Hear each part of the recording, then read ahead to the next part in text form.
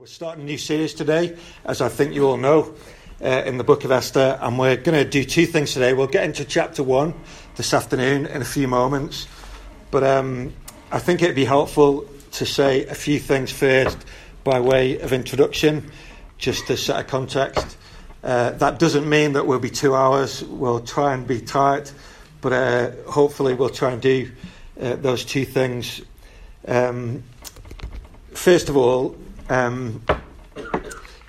let's think about this story. Occasionally, you might hear in sport of a team that's 3-0 down at half-time and somehow manages to win the game 4-3.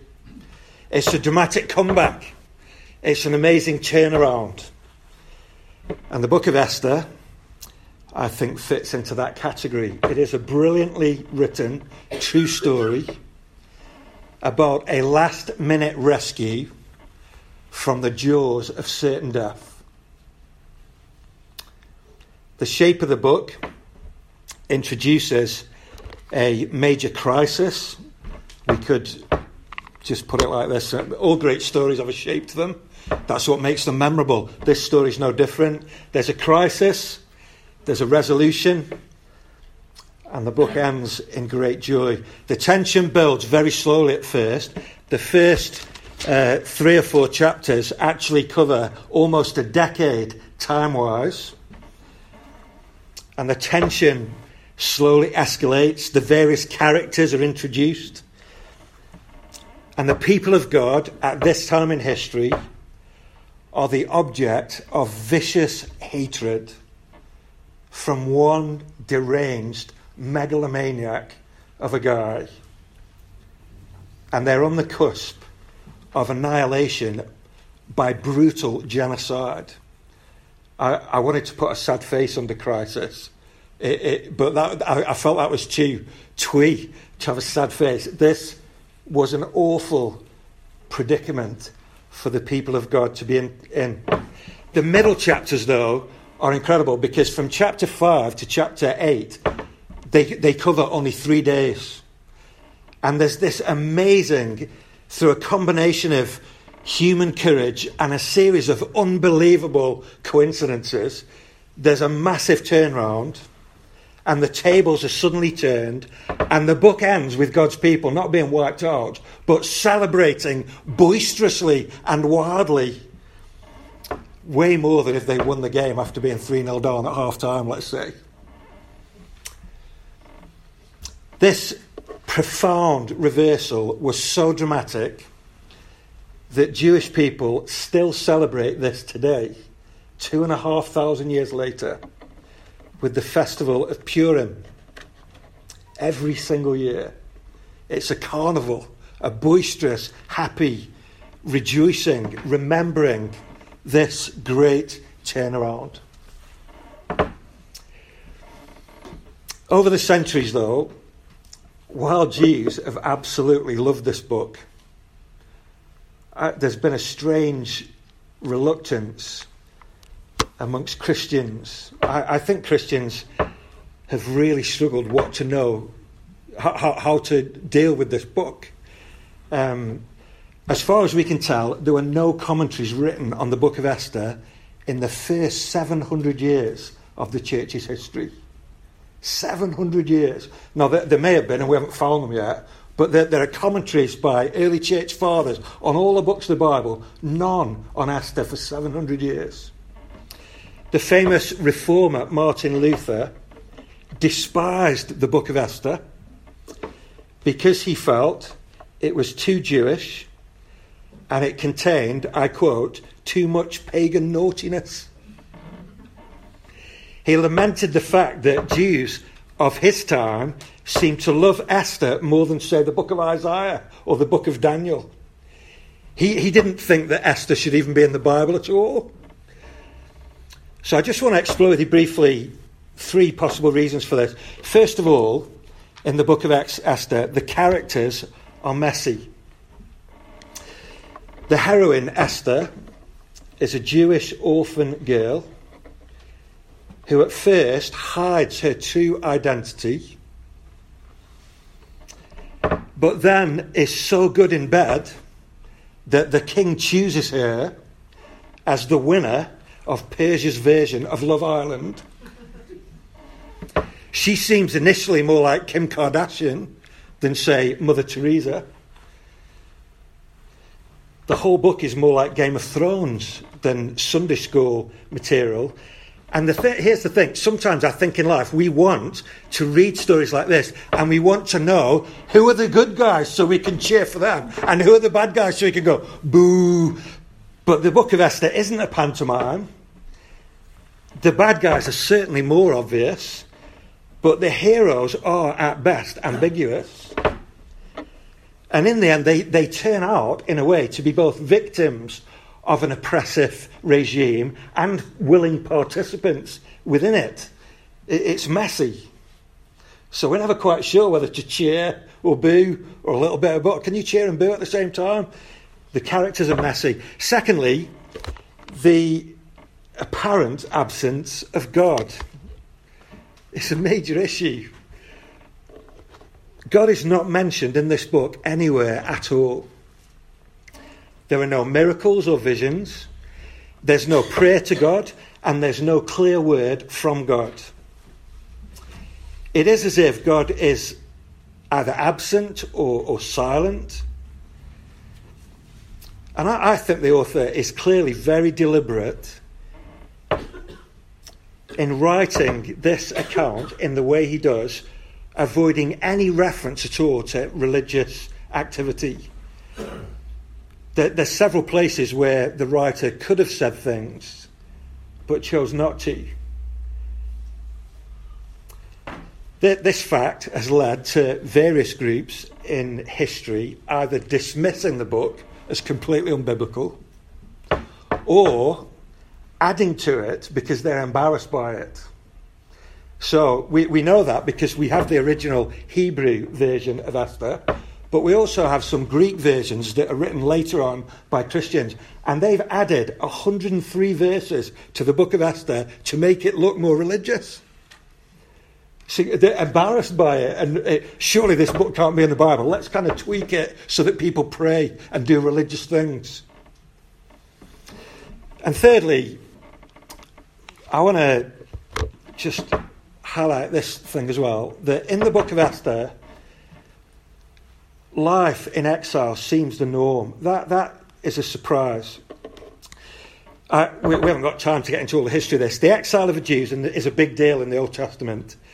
Because of their unfaithfulness to God, they were scattered.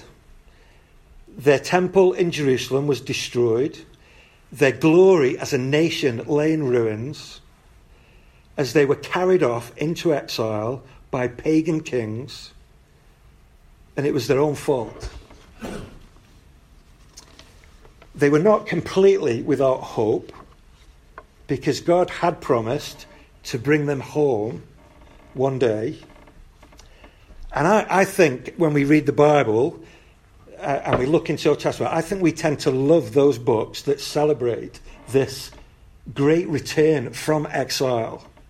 So we'll read Chronicles and Ezra and Nehemiah and the prophets Haggai and Zechariah. These are all books in the Bible. And when we read those books, we feel glad that God has not forgotten his broken people. Despite their sin, they are still his. They're still loved. They're still precious. And now, by God's grace, they're coming home and things are being rebuilt. And they're worshipping God again in Jerusalem like they always did. The book of Esther is biblically very strange. Because it's the only book in the Bible that is about the Jews who never went home. Were they wrong to stay in exile? Why did they not join the party and go home? Had they become too comfortable in a foreign country in exile and decided just to stay there instead of going home? The surprising thing in the book of Esther is that there's no concern or hint of them even being encouraged to go home. It's utterly unique in the Old Testament as a book.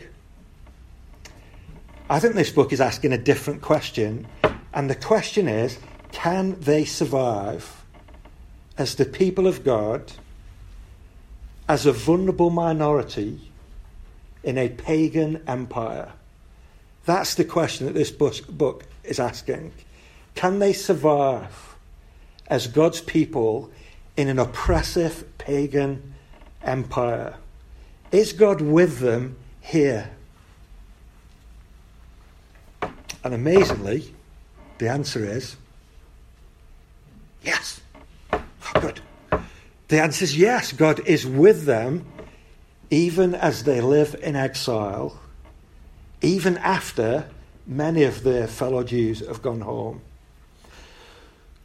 So perhaps we can understand the strange reluctance and people not being sure what to do with this book. It's a slightly odd combination of messy characters, God seeming to be absent, and this idea that life in exile is somehow a normal thing. I want to suggest to you, thirdly, that all these things are what make the book of Esther so profoundly relevant. So let's cross that out. And let's talk about these three things. Let's flip these three reasons over. Because I think actually the book of Esther is a work of genius that is profoundly relevant to us. Now, I've been using the term the people of God very deliberately to draw a line from them to us today. The Jewish nation is very precious to God. But the people of God are not now primarily an ethnic group as they were in the Old Testament. God worked through the Jewish nation. Jesus comes into the world because of the Jewish nation and its glorious history.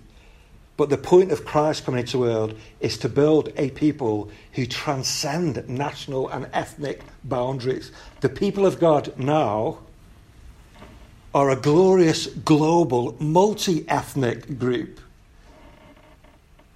The people of God are all those who are united in trusting Christ as their Saviour and following him as their King. So the question is, maybe we should have a 10-minute little break for us to discuss this. How does it feel to live as a Christian believer in the UK in 2020? No, I'm only joking. How does it feel to live as a believer in the UK now? Let's take these three ideas in reverse. Do you feel like a minority in a larger culture that is not sympathetic? So did these people in Esther. We don't yet face the kind of physical persecution that many believers around the world do face every day. But it does seem clear that we are now a minority group in a culture that is increasingly hostile. To go back to the sporting analogy, it doesn't feel like we're winning, does it?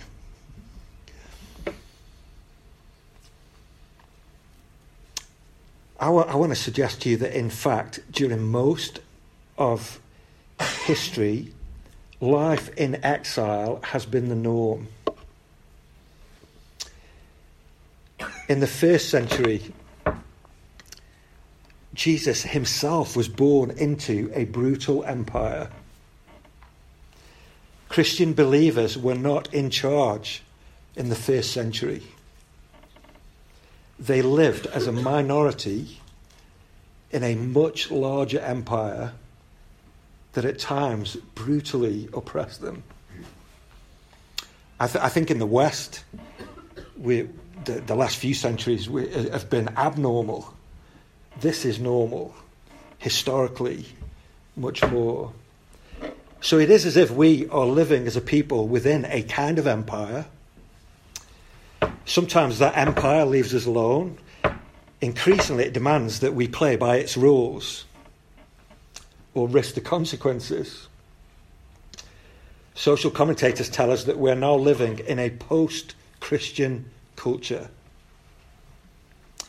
It's hard to know, isn't it? Hard to respond to that. Different Christians have different opinions. Should we fight to regain lost influence? Should we withdraw and keep our heads down in the belief that things will only get worse before they might get better? Should we just become like the surrounding culture and accept its values? What should we do? It's quite scary, isn't it? What should we do as we live as a minority in a larger empire? Should we resist or isolate or join in? Secondly, do you feel something of our own moral ambiguity? I think there are some issues that we feel rightly, strongly about, and that we want to be clear on. But the truth is, isn't it, that we are all deeply influenced by the culture that we live in. All the amazing technology that we have in our hands that has such power for good also magnifies our consumerism, addictions and prejudices. We sense somehow that our culture is flawed, but at the same time we kind of like it and we're part of it. I wonder whether sometimes we might like to think of us as Christian believers as Daniels, courageously standing up for the truth. I wonder whether perhaps most of us are more like Esther, somehow both victims and participants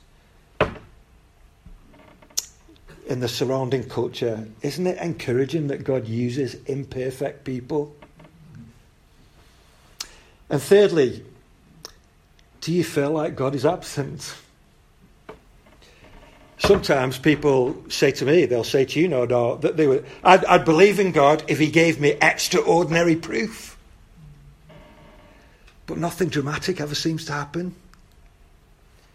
It's all so ordinary. We show up at church, there's a few of us, it's great, isn't it? There's a world outside that doesn't care, it's all so mundane. Is God at work in the mundane? Or are things ordinary because he's not there? That's the question that Esther is confronting us with. So I want to suggest that Esther is incredibly true to life as we experience it right now. And it teaches us ultimately that God is not absent. And as one writer puts it, that God does not abandon his people, no matter how dark their circumstances, how compromised their hearts are, or how hidden he may seem. God does not abandon his people, no matter how dark their circumstances, how compromised their hearts, or how hidden he may seem. Well, there's a bit of context. Shall we get into chapter 1? Otherwise, all your tummies will be rumbling. Chapter 1. I've entitled this talk, A Powerful and Ridiculous Empire. The interesting thing here, I said about the first 3 or 4 chapters cover nearly a decade. Chapter 1 and 2 are effectively an introduction to the main plot and the crisis that develops. And we'll get there, but if this was a game of chess, at this point, the author is just putting the pieces on the board, ready for the game to begin. So it's a little bit weird as we come to this chapter. In this chapter, we don't get to meet any of God's people. The main point here, just get this, the main point here is that the author is describing the kind of world that the story happens within. The author is describing the kind of atmosphere that God's people live in. We'll get there. This is the scene setting. Next week we'll meet some more characters. But I want us to see that this is a powerful and yet ridiculous empire. And that means that God's people are vulnerable from the very beginning. So, I had 6 points, but I'm pretending they're 2, because I put them in 2 threes. so I can get away with saying it's only 2 points. But point 1, this is a massive, mighty and impressive empire. So I snuck 3 points in there. Just you'll really need to keep your finger in the page here. Let's look at these verses together.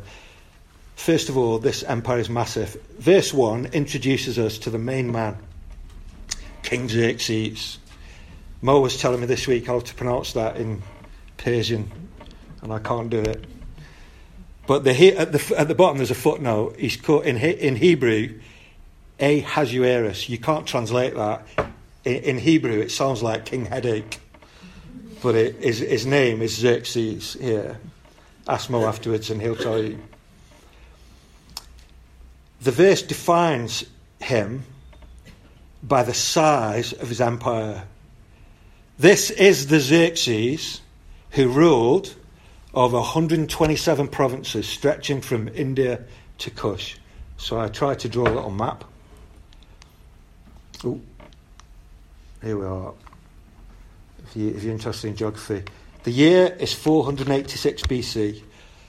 King Xerxes, his grandfather, King Cyrus the Great, established the Persian Empire in the middle of the 500s BC. And Xerxes, his grandson, became king at the age of 32 in 486 BC. And by this point, the Persian kingdom was the biggest kingdom the world has ever seen. It stretched from northeast Africa in the west to the northwest of India, near Pakistan, as we would call it now. This is the largest empire the world has ever seen up to this point. So this is the most powerful man in the world. One writer says this is the guy who has the nuclear codes in his briefcase. You know, he's the main man. It's hard for us to imagine living in an empire like this now because there's no planes or cars. Most people would walk. If you're lucky, you might have a horse or some other animal you can sit on.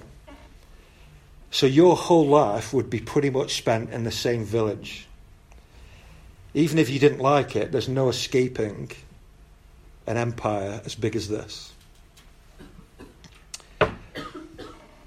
The people of God lived within this empire. They had no choice, and there was nowhere to hide. This is the world that they're part of, whether they like it or not. So the massive part is important. Secondly, and there's the city of Susa, or Shushan, I think. Is that right? Shushan? Shush. Okay, sorry. I know I'd get that wrong. Been practicing all week as well. Secondly, mighty. We're then told in verse 2 that Xerxes ruled from his royal throne in the citadel of Susa. This glorious citadel was begun by his father Darius, and Xerxes finished it. And a citadel is a kind of raised castle within the city. So you have a powerful city here, and then within the city, you've got the citadel. And everything's elevated. There's some archaeology been done over the last 200 years, and it's amazing for people to see some of the ruins of this. I think the citadel was like 120 feet higher than the rest of the city or something. So he's sitting on his throne, reigning over this massive empire. We know quite a bit about Xerxes from secular historians. And in the early part of his reign, it says here that this is the 3rd year of his reign. He has already quelled rebellions in Egypt and in Babylon. So this idea that he's sitting on his throne, reigning, having finished the citadel, this is kind of a happy scene. There's peace, there's security. This guy's squashed rebellion, he finished his castle that his dad started, and the scene is one of peaceful security.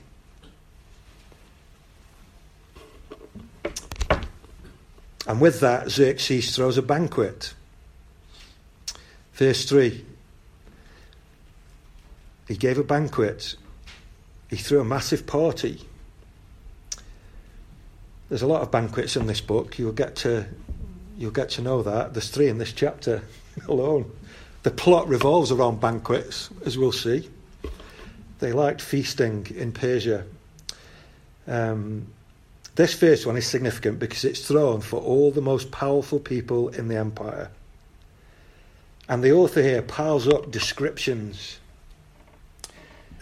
of the people who have the golden tickets. The nobles and officials, the military leaders, the princes, the nobles of all the provinces, everyone who matters is at this party. The point is that this is a powerful king gathering his powerful generals. This is the guy who gives orders to the people who give orders.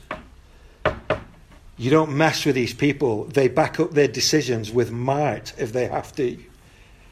So, in this environment, not only is there nowhere to hide, there's no way to win. This is a powerful, ruthless machine. You don't protest in this empire without getting squashed. And this is the world in which the people of God live. And the point being made repeatedly here is that they're vulnerable. It's also an impressive empire. Verse 4 is incredible. This banquet lasts for 6 incredible months. I mean, I take it that they didn't just shut down the government for 6 months to have a party. I presume that people were coming and going and still doing their jobs, or maybe they felt so secure that they could all just have a party for 6 months. The point in verse 4, look at verse 4, for a full 180 days, King Xerxes displayed the vast wealth of his kingdom and the splendour and glory of his majesty. That he's showing off. That's what this party's about. He is showing off what he has and who he is and what he's done. And we're then told at the end of this dazzling display that the king throws another banquet. Verse 5, when these days were over, the king gave a banquet lasting for 7 days. And this banquet, it's not so much the nobles and generals and princes and officials. In this second banquet, lasting for a week at the end, 6-month party with another week's party tagged on the end. This party is for the commoners who live in the citadel. So the king opens the doors. Do you remember that programme, Through the Keyhole? This is where the king says, everyone's welcome. From the, I don't know, the laundry to the everyone, come on in. And the descriptions in verse 6 to 8, the author takes time to paint this visual picture. This party was in a pavilion in the garden of the palace. The furnishings are rich and colourful. Everything is silver and gold and precious stones. And the glasses are not cheap ones from IKEA. It actually says every goblet was not just made of gold, but it was individually crafted. I mean, maybe that's so you know which one was your drink. No, that was mine. It's got 2 wings on it. You know, yours is the one with the eagle claw. You know, it's an incredible scene. The whole thing is designed to make your eyes pop out with wonder. Wow, look at this. Xerxes is like a mini god. 5-star, luxurious and lavish. The king spares no expense in filling his wine cellar or hiring hordes of waiters to serve the masses. And he makes it clear. Verse, small print, 8. There's this weird, the king makes a law, he makes a decree that they can all drink however they like. I mean, there's a bit of irony in that. Who makes a law to emphasise freedom? You can do it, you don't have to stand on ceremony, you don't have to wait for the king, you don't have to stop when the king stops. You just do whatever you like for 7 days in this amazing party. This, then, is the kind of world that the people of God live in. Massive, mighty, and, in a sense, stunning. Wow. Secondly, I want you to notice that this is a demanding, dangerous, and comical empire. First of all, demanding. When we scratch a little under all of this impressiveness, there's more to the king's generosity than meets the eye. Maybe you're suspecting that already. Why is he showing off so much? Is he just a great, generous guy? We know from secular historians that in this very year, the king held a great war council. Xerxes is into the third year of his reign, so it's 483 BC. He's now 35 years old, and his father, King Darius, had led an unsuccessful military campaign in Greece. And then when he came home, he died of old age before he could go and try again. Xerxes not only finished the castle that his dad started, but he was determined to avenge his father's failure and put that right. The Greek historian Herodotus records Xerxes speaking to his assembled nobles, possibly during these very banquets. Let me read to you what Herodotus writes in his histories. This is him writing about what King Xerxes said. For this cause, this is like the film Braveheart, this. For this cause I've now summoned you together, says Xerxes, that I may impart to you my purpose. It is my intent to bridge the Hellespont and lead my army to Greece, that I may punish the Athenians for what they've done to the Persians and to my father. You saw that Darius, my father, was minded to make an expedition against these men, but he's dead, and it was not granted him to punish them. And I, on his and all the Persians' behalf, will never rest till I have taken and burnt Athens. As for you, this is how you shall best please me. When I declare the time for your coming, every one of you must appear, and with a good will, and whosoever comes with his army best equipped shall receive from me such gifts as are reckoned the most precious among us. You see what's happening here? The king gathers all of his nobles to show off his vast wealth, to gain support for a military campaign, to avenge his father. This is a man who's feeling successful and confident and planning to expand the franchise. We're going to take Greece. My dad couldn't do it, but I'm going to put that right. Oh man, we'll talk about Greece some more next week, because he came back with his tail between his legs as well. And I think the people who are reading this know that. So there's an irony here in this chapter, because people know how this played out when they first read it. The message is clear. This is an empire that offers great reward to those who participate. The idea here is, look at all this wealth. Look at all this power. Look at all the fun you can have. You can have a slice of this if only you sign up to the program. So none of this lavish generosity is really free. It's designed to be seductive and alluring. There's the promise of security and comfort in return for allegiance. One writer compares this to a massive protection racket. The Persians actually were very reasonable in allowing minorities to thrive and tribal groups to have their own identity, so long as they swore loyalty to the empire. You send your gold and your soldiers and your women, and you get the security of knowing that if some big bad guy comes knocking on your door, they'll get the full force of the Persian Empire knocking their lights out. You get the idea. Now, this is 2,500 years ago. Why are we even talking about this? Can you see some parallels, maybe, with our modern world? And with the way all powerful empires actually seem to work? First of all, I think King Xerxes here speaks of the deep hunger in all of us for love and admiration and loyalty. Some of us can just do things on a grander scale than others can. Xerxes looks like a god here, but he's empty. He's just like all of us, craving adulation, wanting to be the centre of attention. He just does it on a bigger scale than most of us ever could dream of. Secondly, I think this chapter even is a little ironic, satirical peep behind the curtain to help us see that the promises that look so amazing are actually not that great. Our own culture taps into our deepest fears to stir us to buy its products, doesn't it?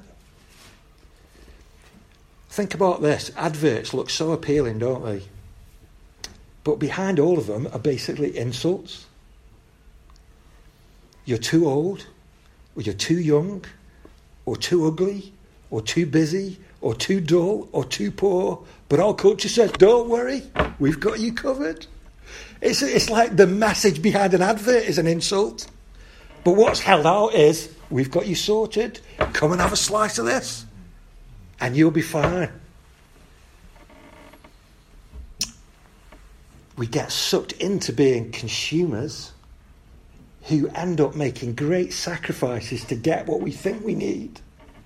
This is 2,500 years old, but we're not that far removed from this kind of scenario. And thirdly, the danger. Secondly, that was the demanding part. Secondly, danger. In verse 9, there's a third banquet,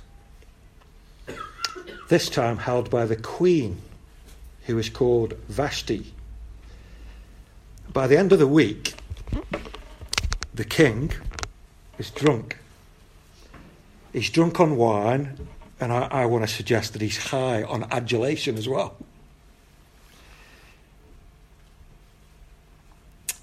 Look at verse 10. On the seventh day, when King Xerxes was in high spirits from wine, at this point, he's shown off the splendour of his kingdom for 6 months and a week. He has the power and the wealth, but now, fueled by drink, the talk turns to sex. And the thought occurs to him to show off his wife as well. I have it all, King Xerxes is saying. The power, the wealth. Just wait till you see the queen. And he orders his 7 closest servants to go and fetch the queen from the women's banquet next door. I don't know why all 7 of them had to go. Maybe she was a ferocious woman, I don't know. But or maybe all 7 of them went because they were going to carry her in on some kind of platform. The king wishes her to wear her crown. Some commentators have speculated that it was only her crown. We don't know. But whatever his motive, the king here wishes to flaunt his wife in front of a roaring crowd of drunken men. Instead of his wife being the recipient of his care and affection and respect, she is an object to be used to say something about him. It sounds quite up to date, this, to me. 2,500 years ago. It's not difficult to see a reflection here of our own culture. We won't dwell on this. On the one hand, we pride ourselves, I think, in our modern culture that we empower our women. Progress. It's International Women's Day today, isn't it? And yet more and more cases of abuse of women by powerful men come out, it seems, in the news every week. Pornography is everywhere. One writer asks, I think quite reasonably, if our world is really valuing women or just deceiving them into a false sense of freedom, making them willing participants in a culture that objectifies and abuses them. The main point, we could spend the whole talk on this. The main point here, though, is not about sex or gender.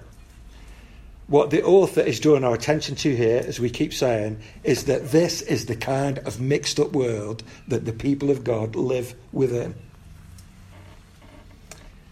There's something slightly terrifying about absolute power being held by such a deeply flawed man. Man, where have we heard that before? This empire is massive and mighty and impressive. There's nowhere to hide. There's no way you can win. But it's also demanding and dangerous and sometimes randomly brutal. However, the more you read this chapter, the more you sense that the author is not praising the empire. I don't think he's even hinting that he's afraid of the empire. What he's doing is subtly poking fun at it. This chapter is a satire.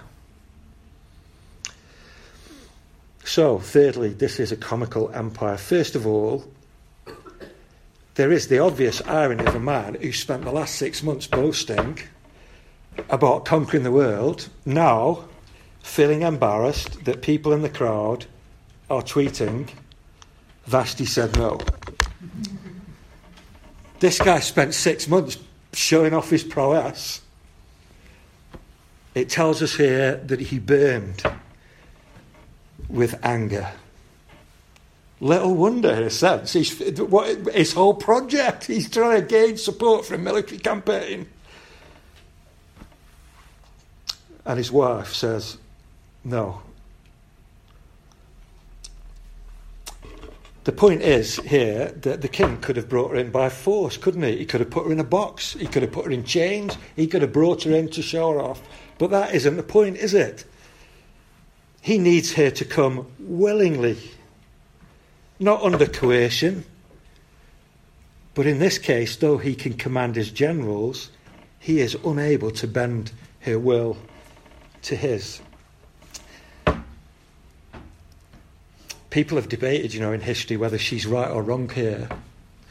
Christians have been the worst at this. Women should obey their husbands. What a terrible example. Truly, commentaries have been written that she, and other people have held her up as this great ideal of a woman who had the courage to stand up and say, no, I'm not having this.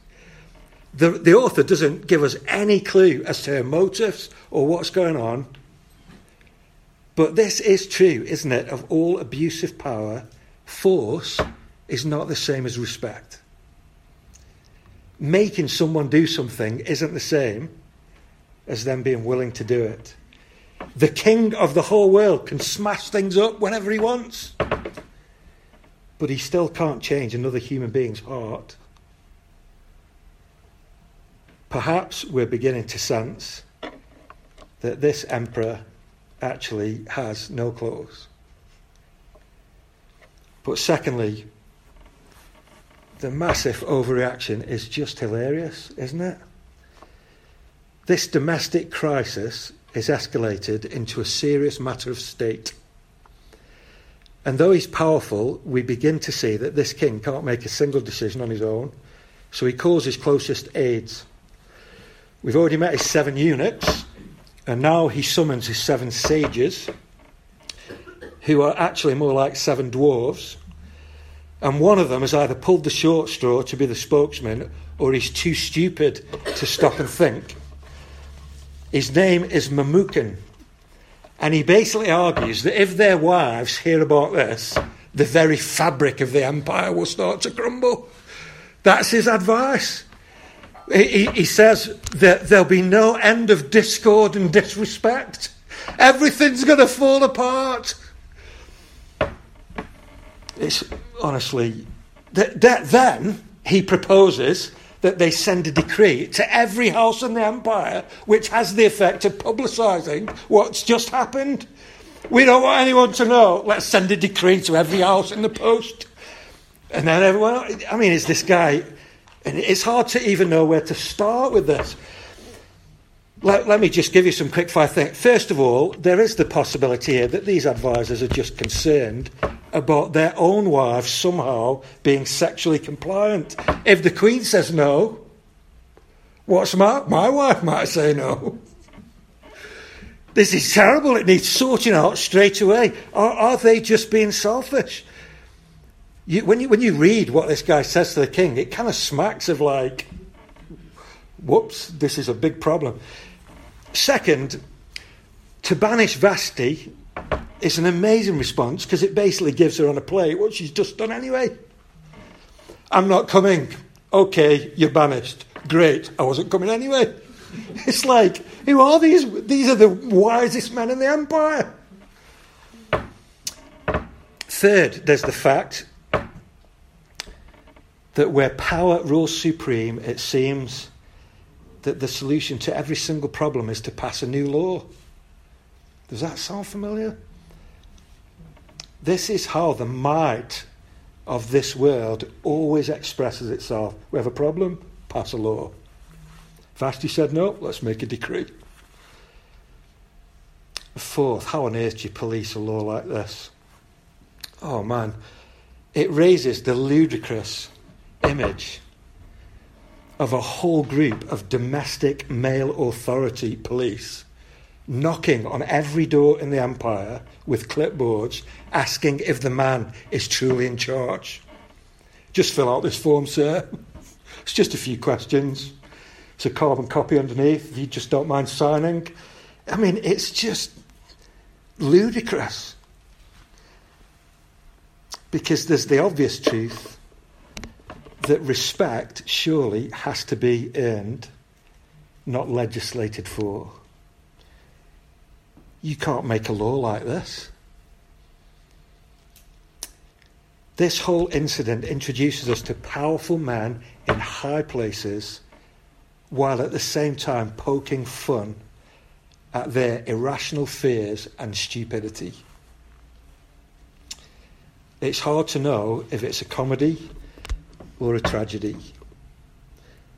The point is that this magnificent empire seems brilliantly capable of shooting itself right in the foot. This king's court is bureaucratic and legally pedantic, and yet a drunken, reckless mess. The king is powerful and yet unpredictable. He makes rash decisions on a whim, and other people in his life do not exist as worthy objects of his love, but as pawns in a game that he's playing. The whole thing is fearsome and yet fragile. It's dangerous, but at the same time completely absurd. In a kingdom like this, with a king like this, the people of God are vulnerable. And yet at the same time, it seems to me like the author is smiling because he seems to know that in the end, the emperor has no clothes and his wannabe empire is a joke that will, in the end, collapse under the weight of its own contradictions. I think it's very striking that this empire seems so very tolerant until you stand up to it like Vashti did. The message is clear. You can have it all if you play by the rules, but you'll be crushed if you dare challenge. Isn't it up to date? It's like, oh man, time's gone. We knew it would be long today, trying to introduce and do a chapter. Let me close with this thought. I mean, how do you get anything out of this that's like going to send you home with encouragement? I think the right thing for us to do is to point to a better and lasting empire. As the author sets the scene for us here, he acknowledges the power of this empire, but subtly mocks its weakness. And I think this chapter shines a light on the kind of world that we all actually live in. There's nowhere to hide. In a sense, there's no way to win. It's demanding and sometimes dangerous. But ultimately there's nothing to fear because it's a bit stupid. By contrast, surely there's a better empire than this one. Even though this chapter and this book say nothing about God at all, I think there are subtle hints all the way through that the real power lies somewhere else. Surely only a king with a perfect character is worthy to wield absolute power. And only a king who uses his power to serve others rather than satisfying his own personal lusts is worthy of respect and devotion. And surely, friends, there's a better empire, a lasting empire that is not all brash, destructive, empty promises. Friends, there is such a magnificent king. His name is not Xerxes, his name is Jesus. What an irony that the God who should rightly be the centre of all of our attention has given us a book that doesn't mention him at all. And the genius of Esther, I think, is that the author never once tells us what to think. He's telling a story, he or she, it could be a she, he or she are telling a story that is inviting you to consider, where does the real power lie? Is it with bumbling kings, evil madmen, or compromised believers? This story is an invitation to look beyond the glitz and the power of this world to the God who really rules. To see by faith that though hidden, God is the main actor in the story. And to see that none of this foolishness can stop him quietly and powerfully and patiently bringing his beautiful plans to fruition. The story of this great reversal points to the greatest reversals that the world has ever seen. That God should humble himself to become a man and die on a cross. That is a great reversal. That death should not be a defeat, but a cosmic victory. Is that not a great reversal?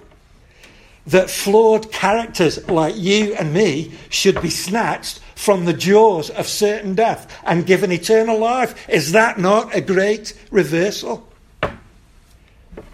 And friends, the fact that all the empires of this world that seem so utterly powerful now will actually be outlasted by this kingdom of Jesus that often seems so weak and obscure, that, friends, is a great reversal. If you're a Christian, be encouraged this afternoon that you are part of the people of God and that God is working out all things for his glory and your good. And if you're not a Christian believer, what will you do with this? Part of my job is to hold out to all of you the good news of the gospel and call you to respond. I want to urge you this afternoon to think about which empire your allegiance is with. Is it this world and its empires? Come, even this afternoon, and trust in Jesus as your Saviour and King. As we close, I'm just going to close not by praying but by reading a psalm. Just go with me to Psalm 2. Maybe our musicians can come up.